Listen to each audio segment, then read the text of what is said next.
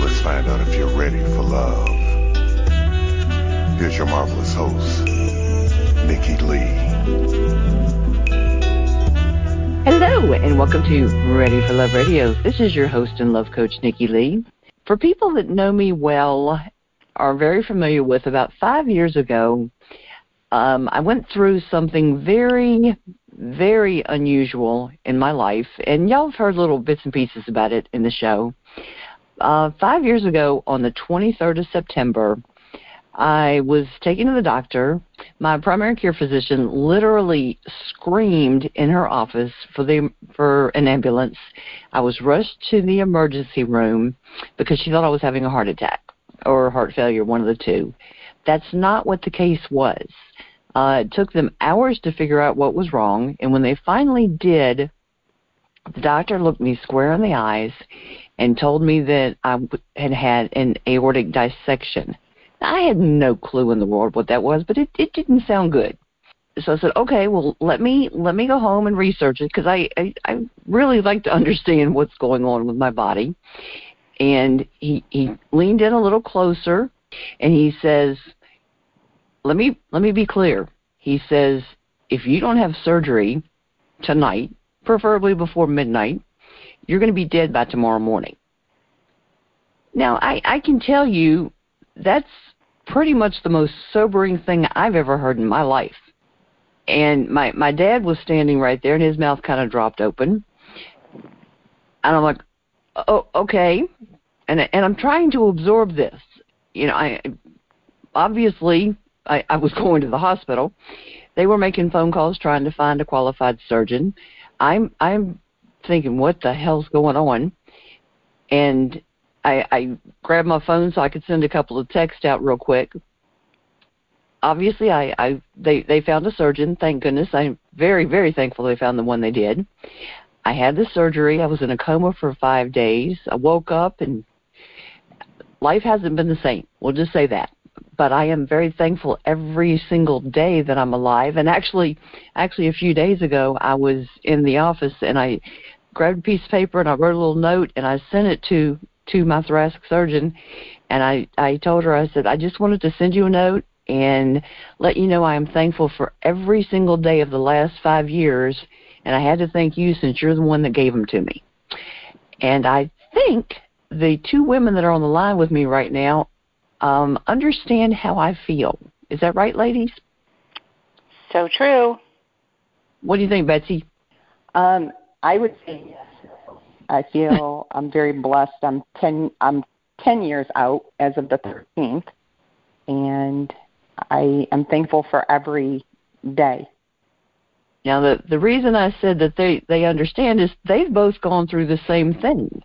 Now, I've got Karen with me and Betsy with me, and they've both gone through the very same thing. Their stories are slightly different, but we've both been through this.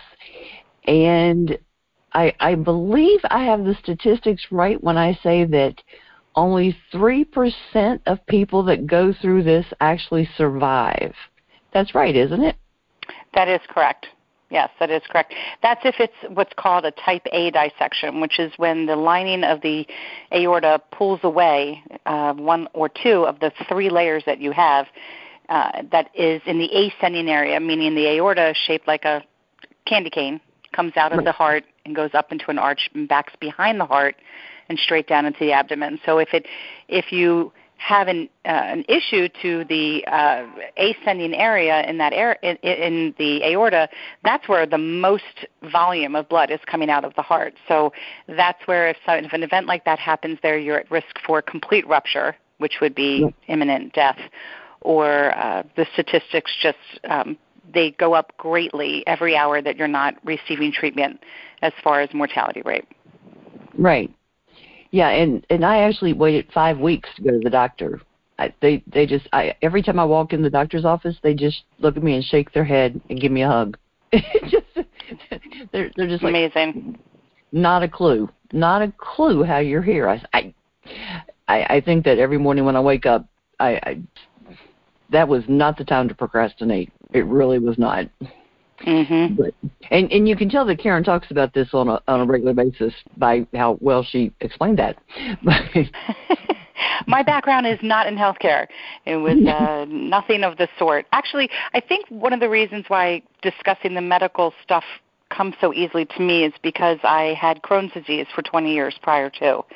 Oh, okay. So getting involved in a community and finding a support group, I put my head in the sand for many, many, many, many years. And then due to a back-to-back surgery, I just got to a place where I knew I had to accept that I had a disability and I had a problem, and I went and started attending support group meetings, and then I kind of became a little bit more open to, it's just my body, it just is what it is, I better learn a little bit more about it. So when this happened to me, and I'm 5 years as well, I had 5 years in January, so I'm just a few months ahead of you, it just felt right to learn as much about this as I could as well.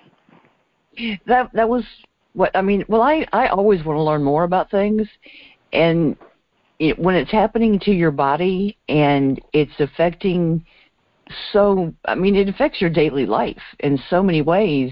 And I started seeing, I call it my collateral damage, because it so many other things have happened because of this, And I started going, okay, I've got to figure out what's going on. I've got to understand. And finding the support group on Facebook, I don't even remember why I looked it up. But thank goodness, and that saved my sanity. It really has. Because, you go in the support group, and I've said on the show so many times, if you're dealing with something that's just overwhelming to you, see if you can't find a support group. Find other people that you can talk to that get what you're going through, and especially ones that you can vent to, but bottom line, they're going to be positive in a way to help you so that you can get out what you need to, but they're going to be encouraging for you, because that has been such a humongous help. That's how I met you two. That's right. Yep. Yeah, so Aortic Hope, which started off as just a page on Facebook, just was going to be very similar to a lot of support group pages that are on Facebook. That's mainly what the groups that everybody joins are. That's in that type of social media. Excuse me. We started off as just a page by individuals who were all touched by aortic disease. It was myself who had a dissection, another woman who had an aneurysm that was discovered, and then she had scheduled surgery, excuse me, and then another woman who is a caregiver to two individuals in her family who have Marfan syndrome, which is one of the most typical things that people see or associate to an aortic dissection, because it was so well known. And the reality, and we can get back to this later, is that people with syndromes or genetic mutations only represent 5% of the population of people who have an aortic dissection. But all of this marketing campaign has been so strong and so wonderful, and what they've realized is they've left the other 95% of us in the wind, and that's one of the reasons that the mortality rate had been so high. Because they didn't know that we needed to be followed. They didn't know that people who had a dissection but were not Marfans, they didn't know that we needed to have yearly scans. And now we are literally, all of us on this call, are considered the first generation of people that have had aortic dissections that are truly being followed. Therefore, they believe our longevity should be as long as it would have been before this happened. There's no reason we won't just live whatever our life was meant to be. We should not necessarily pass them anything that had to do with this. But when Aortic Hope started, we realized right away there was something that was missing. And I think anybody who has a condition can relate to this. If you have a condition, let's say you have diabetes, or you had breast cancer, or you have Crohn's disease, or you had an aortic dissection, when the nurses come to talk to you, or the doctors, most times they don't have those same conditions. So they're talking to you from textbook experience. But if somebody walked into your room and said, hey, I had breast cancer, or, hey, I had an aortic dissection, I'm standing, look, I can do a tap dance for you right here, you wouldn't necessarily feel that your body's about to implode if you exhale too hard, or if you sneeze, or if you take 2 steps. You'd feel like there's somebody that's living and breathing, standing right there in front of you, that's had what's happened to you. So we knew that whole concept was missing in the community. There are nonprofits that we all go towards the same destination in helping people, but we do it differently. So John Ritter Foundation, their lane is to help individuals via research for genetic mutations. And there's another organization, Aortic Warriors, and their main purpose is really focused, initially it was focused on how to reduce mortality in the inner cities, but now it's shifted more towards exercise and how people can live their full potential with aortic disease. The Aortic Hope's goal became the post-diagnosis organization. So when you find out you have aortic disease, who can you go to for information, hope, and a little bit of levity in your day and take your mind off things a little bit? So we kind of encompass all of that, and we just do it differently. And we felt that there was a hole, and we needed to make ourselves available for people so that they don't ever need to feel that scared when they have this situation like those of the founders have as well. We've already felt that. True. Well, I just found out when in last September, another wonderful thing in September, after I was diagnosed with cancer, I decided to have some genetic testing done because I had a feeling once I heard about Marfan's, and I'm 6'1", so as soon as people saw me stand up, they just assumed I had Marfan's. And I was reading about the symptoms and signs, and it sounded like my dad's health history. And so when I did the genetic testing for cancer, I also had it done for aortic disease because I said, okay, let's just do it across the board while I'm here. And I do have Marfan's.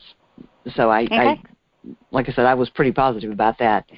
So that it was so funny. The next time, because everybody said, well, how did this happen? You know, how did this happen with your aorta? You know, what did you do wrong was everybody's big question, you know.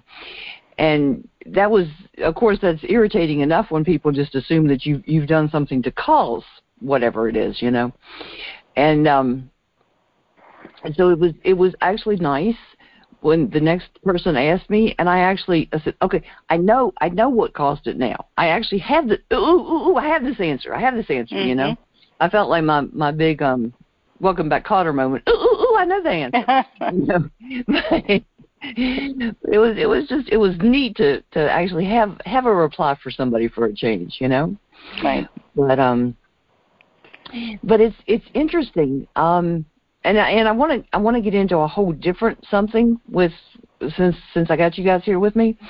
But for the listeners that may not know anything about aortic dissection, what is just some brief information we can tell them to give them some information that will help them know if this is something they should be checked out for? Beth, you want to take this or you want me to? I will. I guess I can start, and then you can add to it. Sounds good. I'm going to say that family history. I was adopted, so I did not know any family history when I dissected. But family history is crucial in finding out anything, whether it's a dissection, whether it's cancer. So, you know, you're at Thanksgiving, sit down with your family and discuss. What did great-grandma have? What did grandma have? What did grandpa have? I think that was one of the things of why I was so interested in not only Aortic Hope, but with joining Think Aorta and getting out the message that would be key, which is family history. Family history comes first, and discuss it with your family. Get to know anything, especially during the pandemic. I mean, you had plenty of time to sit down with family and find stuff out. And so I'm going to go with family history is probably number one key into determining what's wrong with you or what could be wrong with you. That's a super good point. So Think Aorta is a campaign that has been very successful in the UK and in Ireland.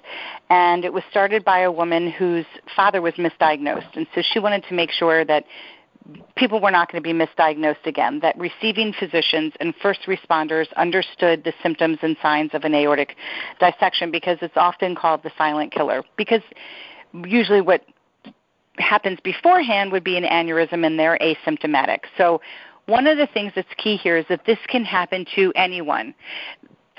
One of the ways this happens is blunt force trauma. Having the airbag go off when you're in a car accident, which is why they typically do a CT scan, because they want to make sure your aorta wasn't damaged. Another time that this happens often can be during pregnancy, because women might experience preeclampsia, which is extreme high blood pressure, and that much blood pressure can cause spontaneous rupture, dissection, or aneurysm. But shy of those, if you find out that someone in your family has Marfan or Loeys-Dietz syndrome or vascular Ehlers-Danlos, these are the most common ones that we've heard of, but there's a few new ones now called ACTA2 or Turner syndrome. You're going to know if somebody in your family has been diagnosed with this. That is definitely something that all of your immediate family members need to be checked for to determine if they have that mutation. If somebody in your family history died suddenly without warning and they decided to call it a heart attack, it may or may not have been a heart attack. It could have been an aortic dissection. If somebody in your family has a brain aneurysm, if somebody in your family has lupus, Crohn's disease, ankylosing spondylitis, any type of disease that causes inflammation. Inflammation causes an increase in heart rate, and that can cause aneurysms. All of those situations that Betsy's talking about when it comes to family history are key critical in determining if you should have a test. Now, the test does not need to be genetic testing, because the reality is nobody's going to do genetic testing unless your parent or sibling or first relative has a genetic mutation. So, for instance, Nikki, if you have a child or you have a sibling, they could get tested, and now they know where to look on that big, huge DNA strand to find out if that person has Marfan. But if you are not able to determine if there's a genetic mutation and something like this happens in your family, the most important test to have, the easiest test to have, is an echocardiogram. It is non-invasive. It takes probably about a half hour, and it is going to check the most key critical area, which is the thoracic or top area of your chest, that area we were discussing before that could lead to a higher mortality rate. The next test would be an MRA or a CTA, which now involves some dye, and the CT involves radiation. But you would have to go to a cardiologist. They'll determine the best test. But really, anybody who's been involved in the situations that has to do with that family history are people that need to be checked. Exactly. Of course, if you have high blood pressure, if you're a smoker, if you have, and a lot of people don't even know that they have high blood pressure. So that's also what causes your aneurysms. And again, aneurysms don't really have any signs or symptoms. You're not going to know that you have an aneurysm. And the key is, if an aneurysm is found, well, that's such a blessing, because now you're going to be followed. And in this community, it is extremely rare when someone knows they have an aneurysm to spontaneously have a dissection. It usually occurs if they're not taking their medicine, if they're not following weightlifting restrictions or straining and exercise restrictions. It doesn't just usually happen because it just happens. So if you find out you have an aneurysm, it can be scary, but now you're going to be monitored. The majority of us who have had aortic dissections, we didn't even know we had this ticking time bomb in our chest. Right. That's how mine was.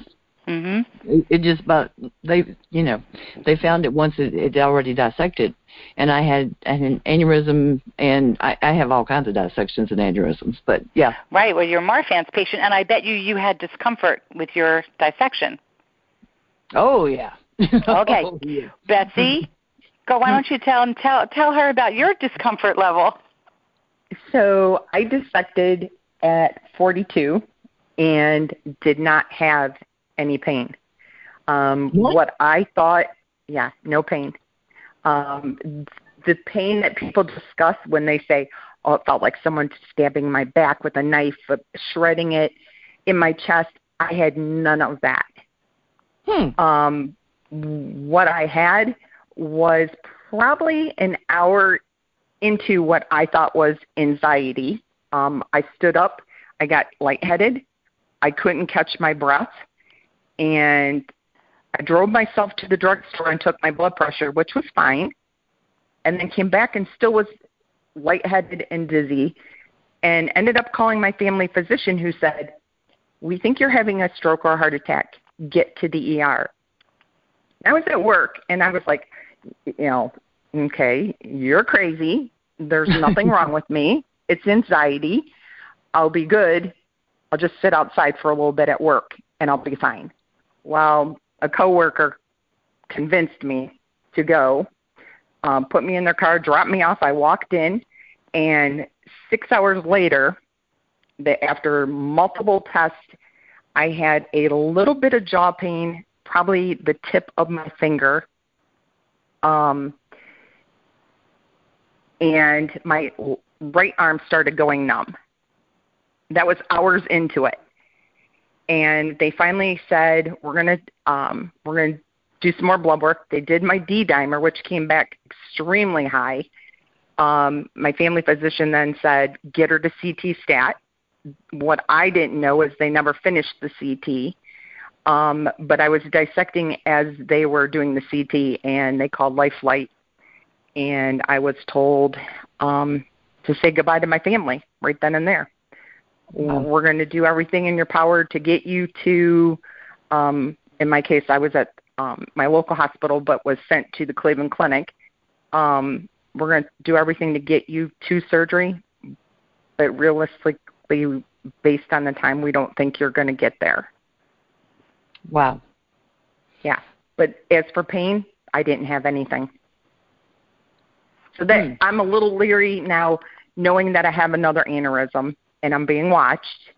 That's 5.2. I always think in the back of my mind, okay, I didn't have any pain the first time. Am I going to have pain potentially the second time?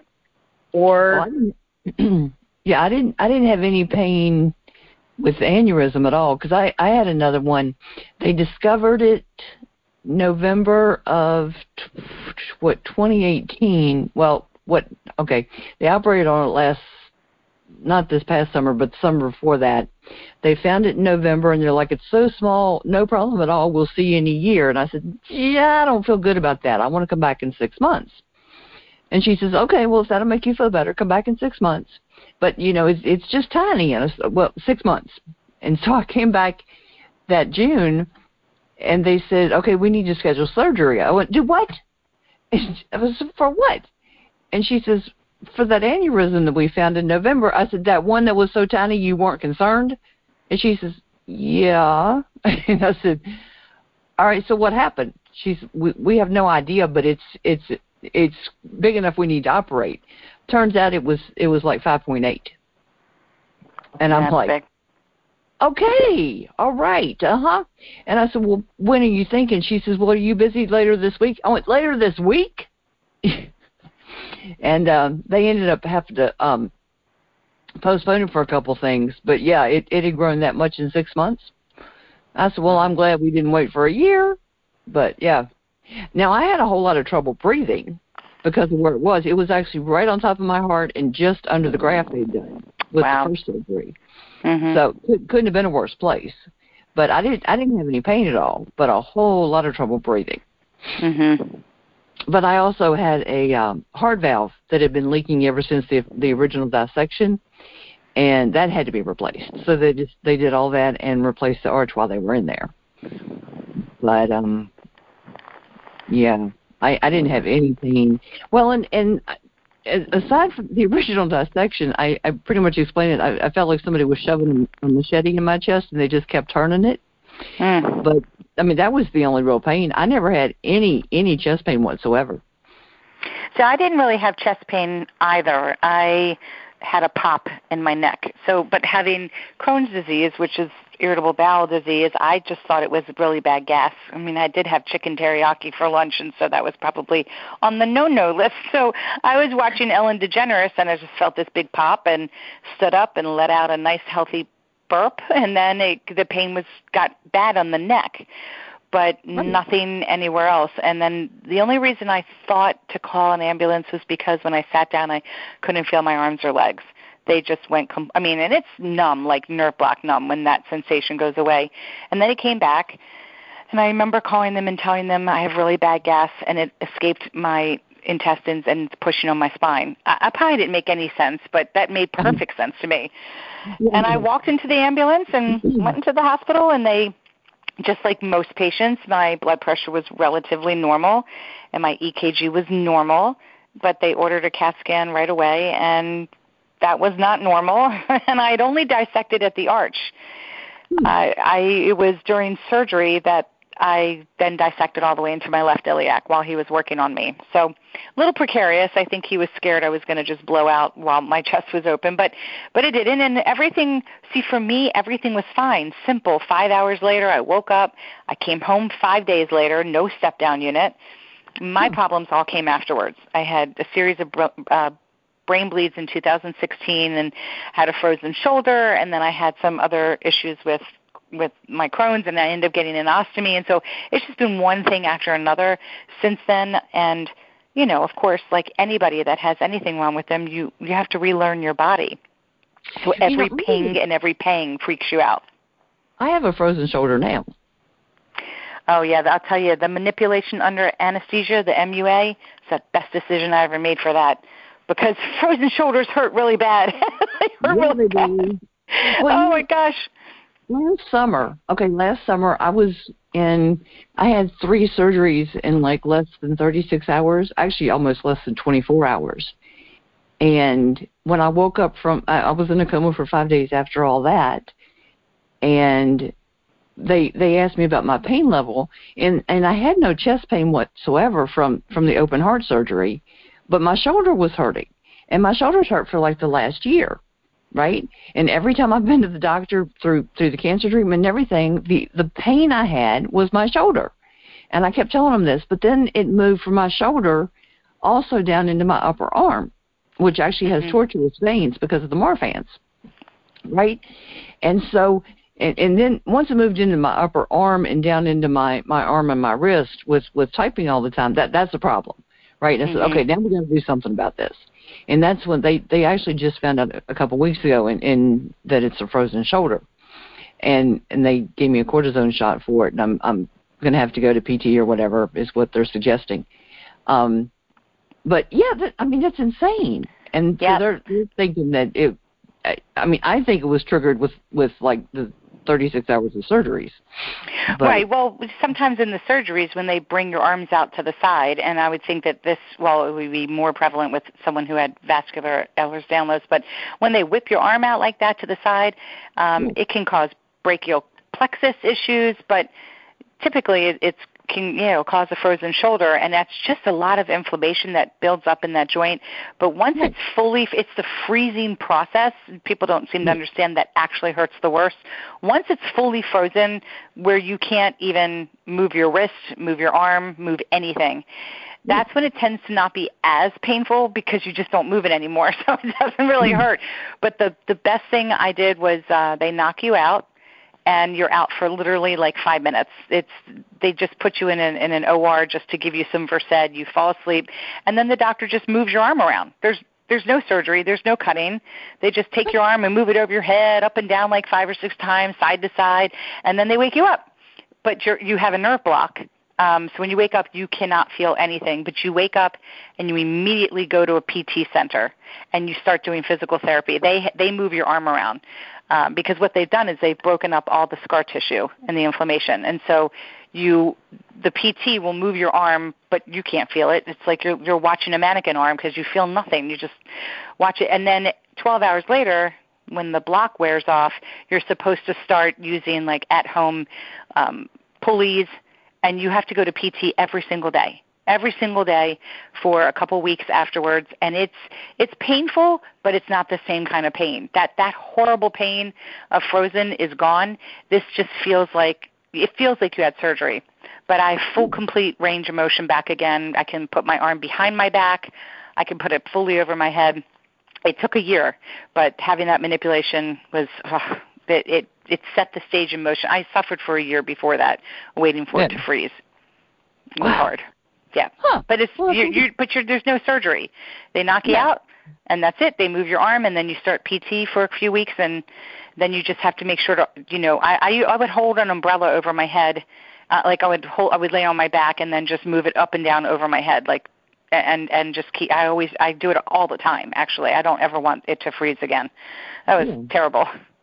But and people will say, but you've been through worse. You had your chest cracked open. Nope. Some things just hurt worse than your chest being cracked open. It really does. I mean, I'm used to tolerating a lot of pain, and I tell people, I said, I don't know why, but this is bad. This is just bad. Yeah. Well, and I don't know about you two, but don't you feel like I went to bed before this all happened, and I was a well-oiled machine. Dancing, doing all kinds of things, and then you wake up from surgery. And I'm like, holy hell! Like I felt like a Mack truck hit me, and I've just aged terribly. Even over the last 5 years, I'll get up out of bed and I'll think, how did I spontaneoely break every bone in my body while I was asleep on the bed? Something just feels horrible. It's just terrible. It's just I'm like the Tin Man. The coincidence of that last, what was it, 2019, when I woke up from that surgery, I don't know what they put on my arm, but you know how you wake up and like you're bruised from head to toe? Yeah. Okay, well, last summer when I woke up, I looked at my right arm when I woke up, and whatever they put on my arm looked like the tire tracks from like a 4-wheel drive. It was, I'm like, okay, now I was run over by a truck because I've got the truck. Okay, all right. Now we talked about all the serious stuff. Let's get down to the dirty nitty-gritty. Invisible disabilities are something that I really want us to talk about and help the audience to understand. And I think we've now built up the credibility that we do know something about those, because most people, if they were to meet us on the street most days, now not when we're having a bad day, but when we're having a normal day, they would probably not realize that we have all this stuff going on that we're trying to deal with. I think that goes with most human beings in the world, honestly, now that I'm of this age and have gone through this. And having Crohn's disease, which before I had my ostomy, nobody knew that I had Crohn's disease, but I had gotten a handicap tag, not plate, but the lanyard tag, because around Christmas time, the parking gets so overwhelming, I'd always have to park far away. Well, sometimes by the time I'd make it to the Target entry, oh my gosh, I would have to go right to the bathroom. I'd almost have an accident. So I would just start to park closer. And I realized that was one of the first times I realized people would give me the nastiest looks, because I get out of the car and my hair is done, my makeup's on, and they would just look at me and think that I was using like my grandmother's tag or something like that, and not realize that I legitimately need it. And even more so after the dissection, because most of us are on so much medication that we're half asleep, we're exhausted, we're winded. We may have aneurysms that are, reducing the strength of our aortic valve, which that's also what causes being winded, and we just need to park closer. Or I can't necessarily stand for a long time and wait in line to use the bathroom. I feel like I'm going to pass out, so I need to go in front of others. So whatever the case is for anybody, you just have to realize that so many disabilities, they're on the inside. This includes mental health, and you just don't see it, and it doesn't mean it's not real. Well, I just avoid certain stores because the parking lots are just more than I can handle. Or I like my favorite grocery store, their parking lot is just not friendly. It's just not friendly for me. Now, there's one closer to me that their parking lot is much more friendly. I don't like the store as much, but it's easier for me to maneuver, so I usually go there instead. There are certain places I just do not go because I don't want to have to maneuver the parking lot. I just, I'm not going to do it.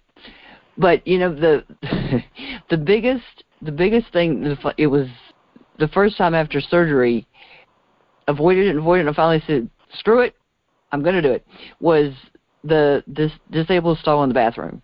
And I'm like, because I felt bad, because people look at you like, no, can't use it. No, can't do it. And I'm like, you know what? I got to go. I can't maneuver that one.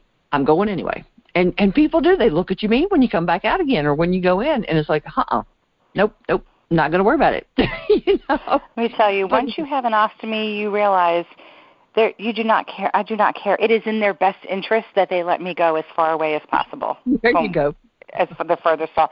But really, the reality is I used to really take notice. I used to really care, and I don't know if it's a combination of being thrust into menopause or having survived this or just my age that I just don't care anymore about other people's feelings about what I'm doing. I am on a complete mission to do what I think I need to do that's in my best interest, and I don't really need to explain it to anybody, but I have not always been this person.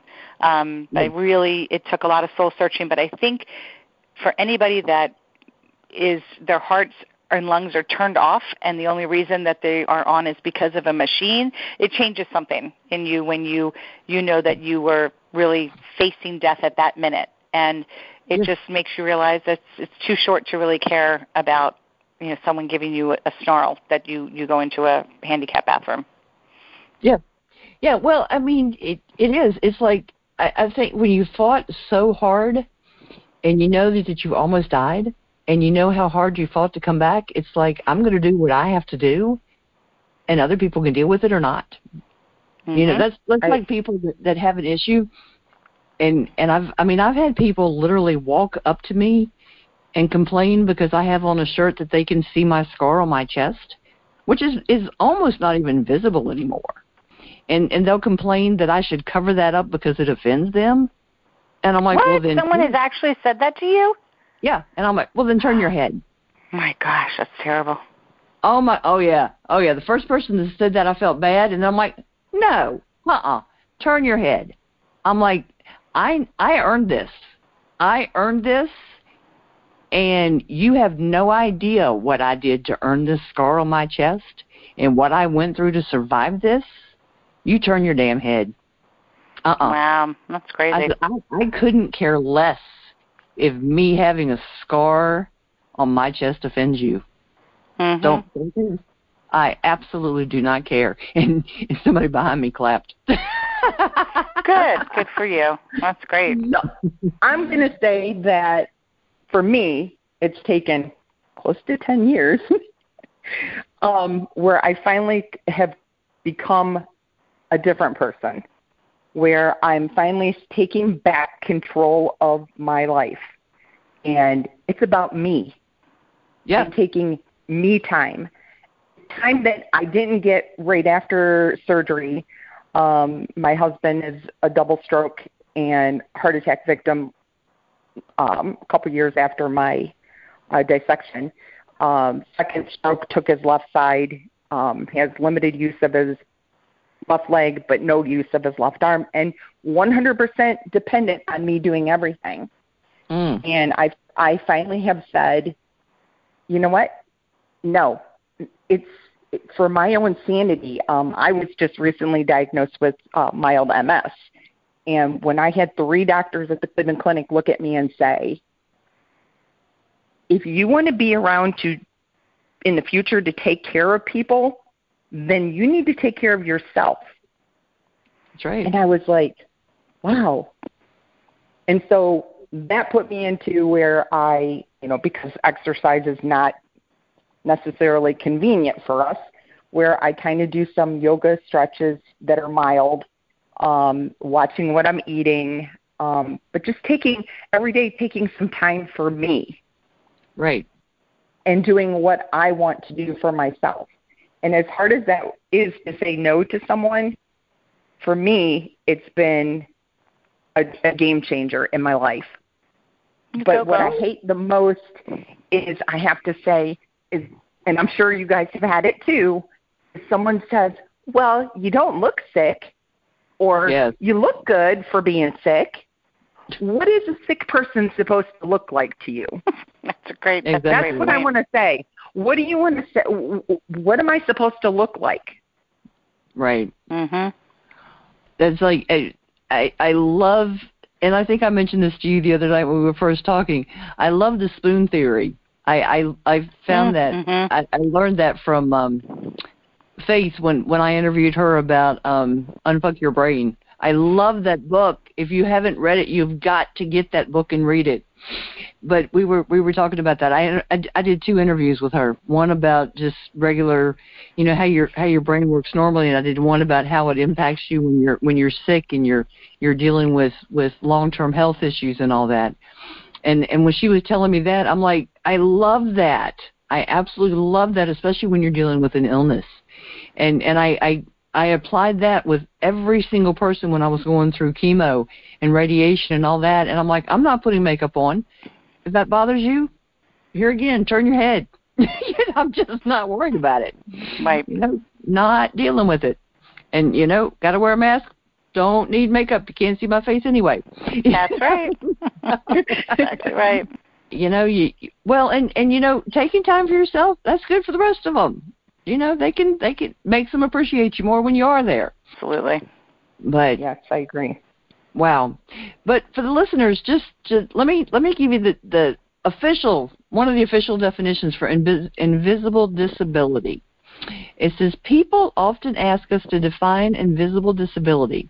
In simple terms, an invisible disability is a physical, mental, or neurological condition that is not visible from the outside, yet can limit or challenge a person's movements, senses, or activities. Unfortunately, the very fact that these symptoms are invisible can lead to misunderstandings, false perceptions, and judgments. And it's interesting, I found a statistic that says about 10% of Americans have a medical condition which could be considered an invisible disability, and 96% of people with chronic medical conditions live with a condition that is invisible. That kind of floored me.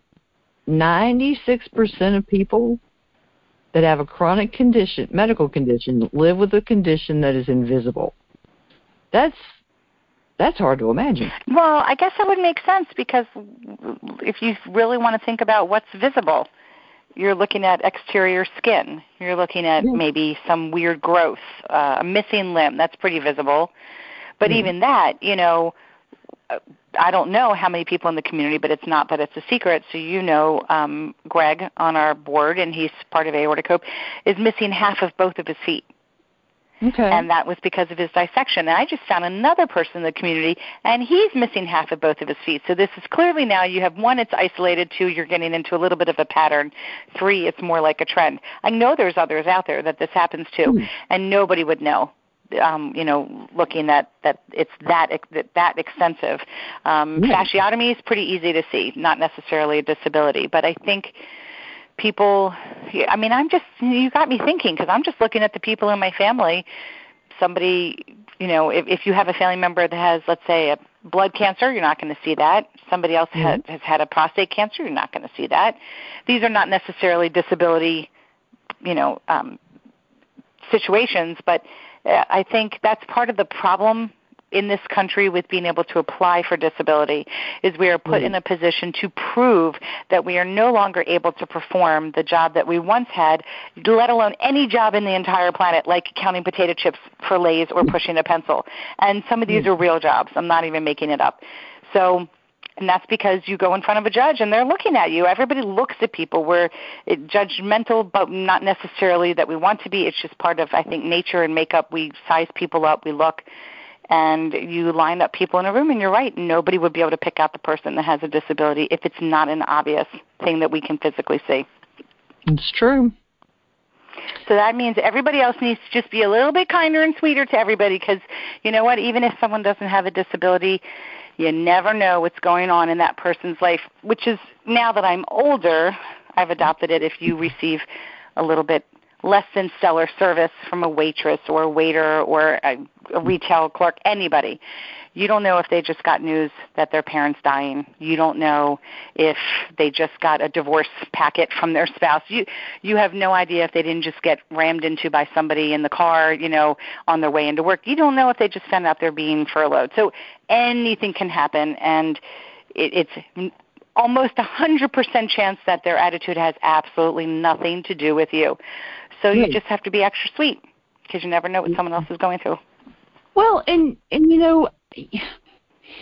that was like somebody posted on Facebook today and said, what are you doing to be healthier in your life.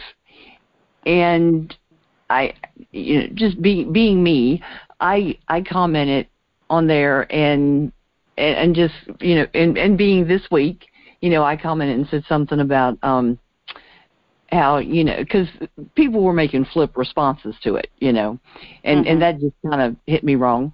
Yeah. If it was next week, it probably wouldn't have, but being this week, it did, because it's this week, and everything's kind of hitting me a little bit different. Kind of was giving a little abbreviated version of my story, and saying, you never know, and your entire life can flip upside down in 5 minutes. So, instead of being flip about it, appreciate your life if you're healthy right now. Because when my dissection happened, I was working, I left the room, I went and fixed some dinner, I came back in, I sat down to have dinner, and as I was sitting down, that's when my dissection happened. 5 minutes earlier, I was fine. No indication in the next 5-10 minutes my whole world was going to flip upside down, and I wasn't going to be able to breathe, Right. And when I went into the hospital, one of the things they asked my husband, first they asked me numerous times if I did cocaine, because a lot of times people who do cocaine end up with dissections because they couldn't understand. I'm a 45-year-old woman who just did a 10K 6 weeks before and had been training for it because I do not run. I barely will run if someone yells fire. I might walk briskly. So there was no running, but I did train for it. And then they asked my husband if everything was okay at home, because they weren't going to search my chest to see if I had been in a physically abusive relationship, because again, that goes back to the blunt force trauma. And of course, that's not occurring. And they just could not figure out how I would have experienced such a potentially devastating event. And yes, people want to say, well, were you eating healthy? Were you doing this? Were you doing that? And, yes, drinking Monster drinks and some of the energy drinks, they're Red Bull, very bad for you. But it all goes back to, yes, there are going to be people out there that are going to contribute to what may have already happened anyway. So they're not treating their high blood pressure by drinking an energy drink, because it's just going to cause the heart to work harder, which can cause an aneurysm. And people, that's why your listeners need to realize this is not something that we eat our way to, we drink our way to, we are lazy and don't exercise. You have to look at the aorta, which nobody pays attention to unless something happens. It is the garden hose. It is the highway of your super highway of your life, because off of this one huge artery, which is about the diameter of your entire thumb, so it's pretty big, it's a pretty big round circle, feeds your entire body from there. So the blood comes out of the heart and goes down and branches off to give blood to every organ in your entire body, to everything, fingers, toes, liver, spleen, everything gets it from this one tube. Well, if it's coming out of the heart and you have an increase in heart rate or blood pressure, it's like turning on a water hose to full pressure over and over and over again. Eventually, you're going to get a weakened area in your garden hose. It's the same thing as the aorta. And that's called an aneurysm, is a weakened area. And those can blow out and create a hole, and then, your water in your garden hose is pouring out, or a layer can tear away on the inside, and the water's not going to go to the exit. It's getting trapped, and so you're not getting as much blood flow to organs, and that becomes problematic. So this is not something that we do to ourselves, though there are a small population of people that probably, there's a chance if they didn't do A, B, or C that this wouldn't happen. But there are plenty of people out there that run marathons, that are triathletes, that ate perfectly good food, never smoked, never drank, never anything, and split their body in half. It just happens. But this is a great month to have this conversation. Not only is it your aortiversary, but it is what started off on September 19th as being Aortic Dissection Awareness Day, when we kind of came really into our own as being a nonprofit. We challenged that with a couple of people that came before us. If you remember Robert Epps and some other people, we were communicating with them, and we were saying, well, the aorta can have issues from any of these situations, from the beginning to the end, thoracic and descending. So why, and it could be aneurysms, and aneurysms can lead to dissections, and dissections can lead to additional aneurysms, because once something happens to your aorta, it's forever compromised. Even if you have an aneurysm and surgery happens and it's taken out, that is a very good situation to be in. Especially if you have like bicuspid valve and these other things, you're not necessarily at risk to see other events happen, but it is still a somewhat compromised aorta. So we challenged it and we said, well, why isn't it Aortic Disease Awareness Day? And we just decided we were going to change the name. And then we realized that there's just way too much information, so Aortic Hope has decided to call it Aortic Disease Awareness Month. And so this is a great month that you're doing this conversation with us, because we're in the middle of the month.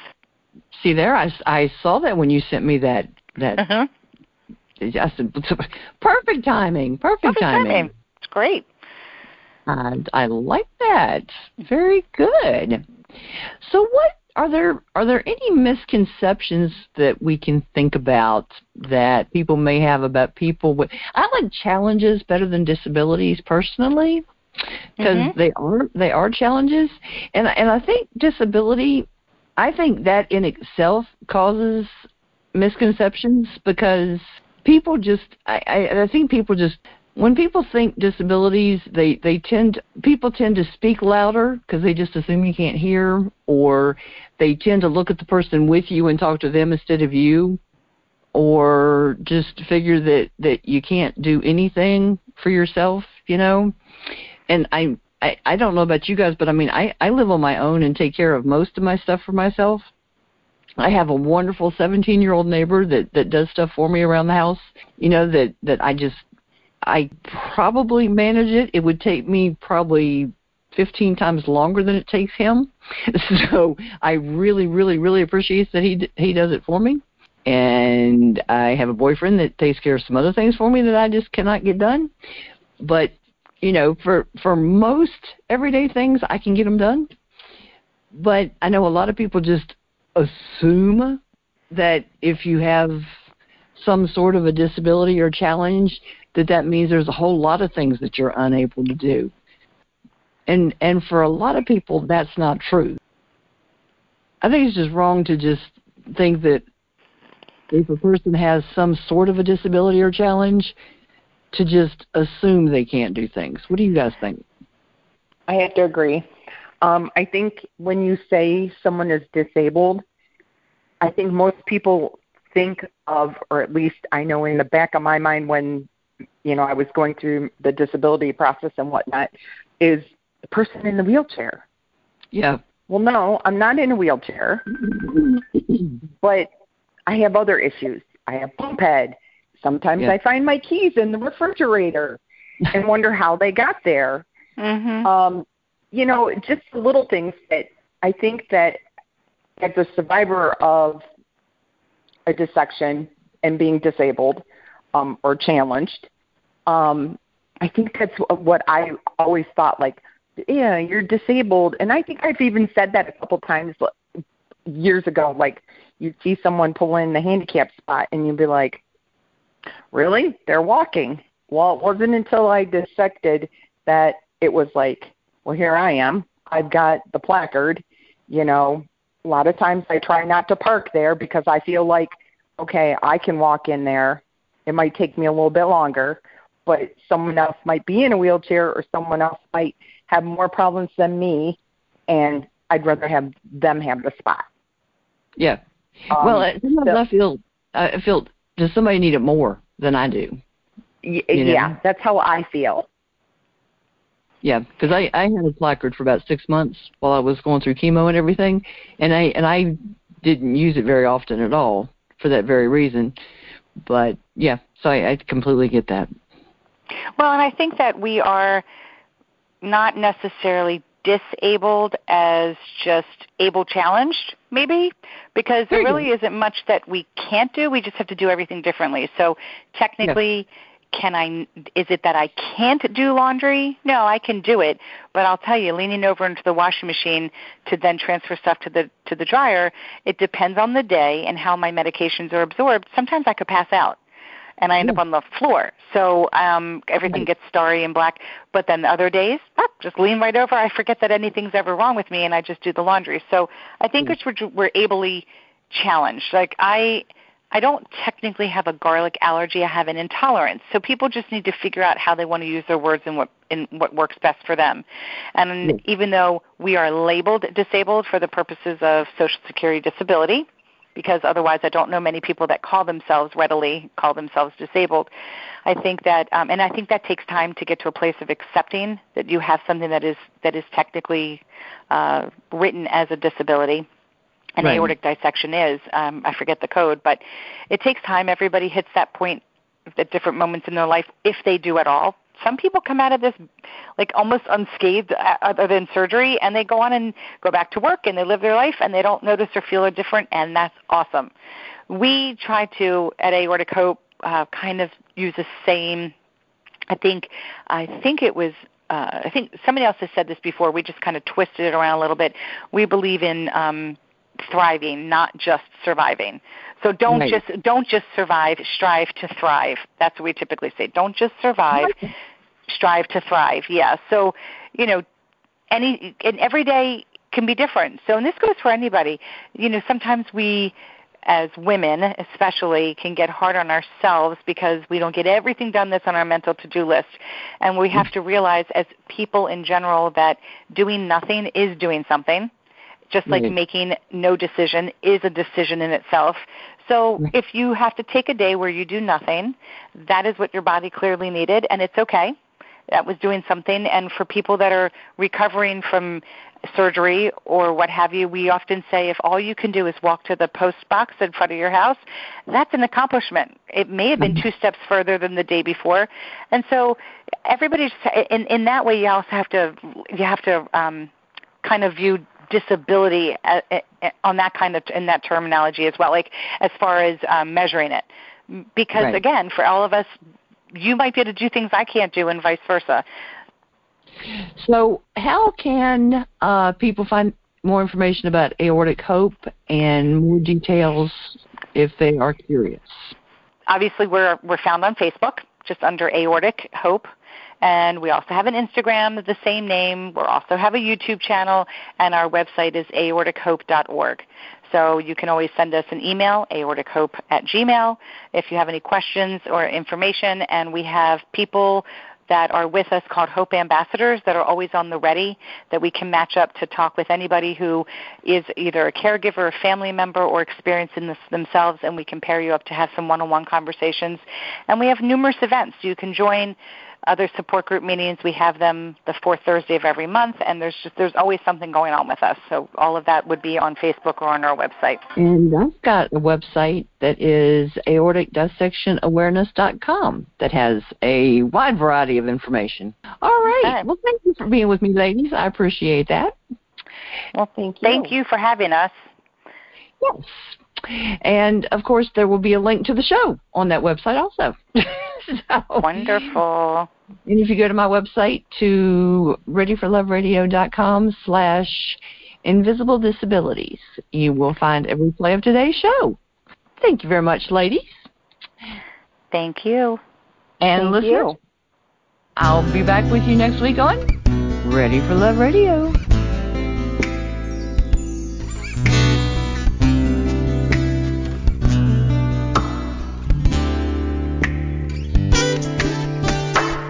Sometimes the rain is falling, but I won't let it in.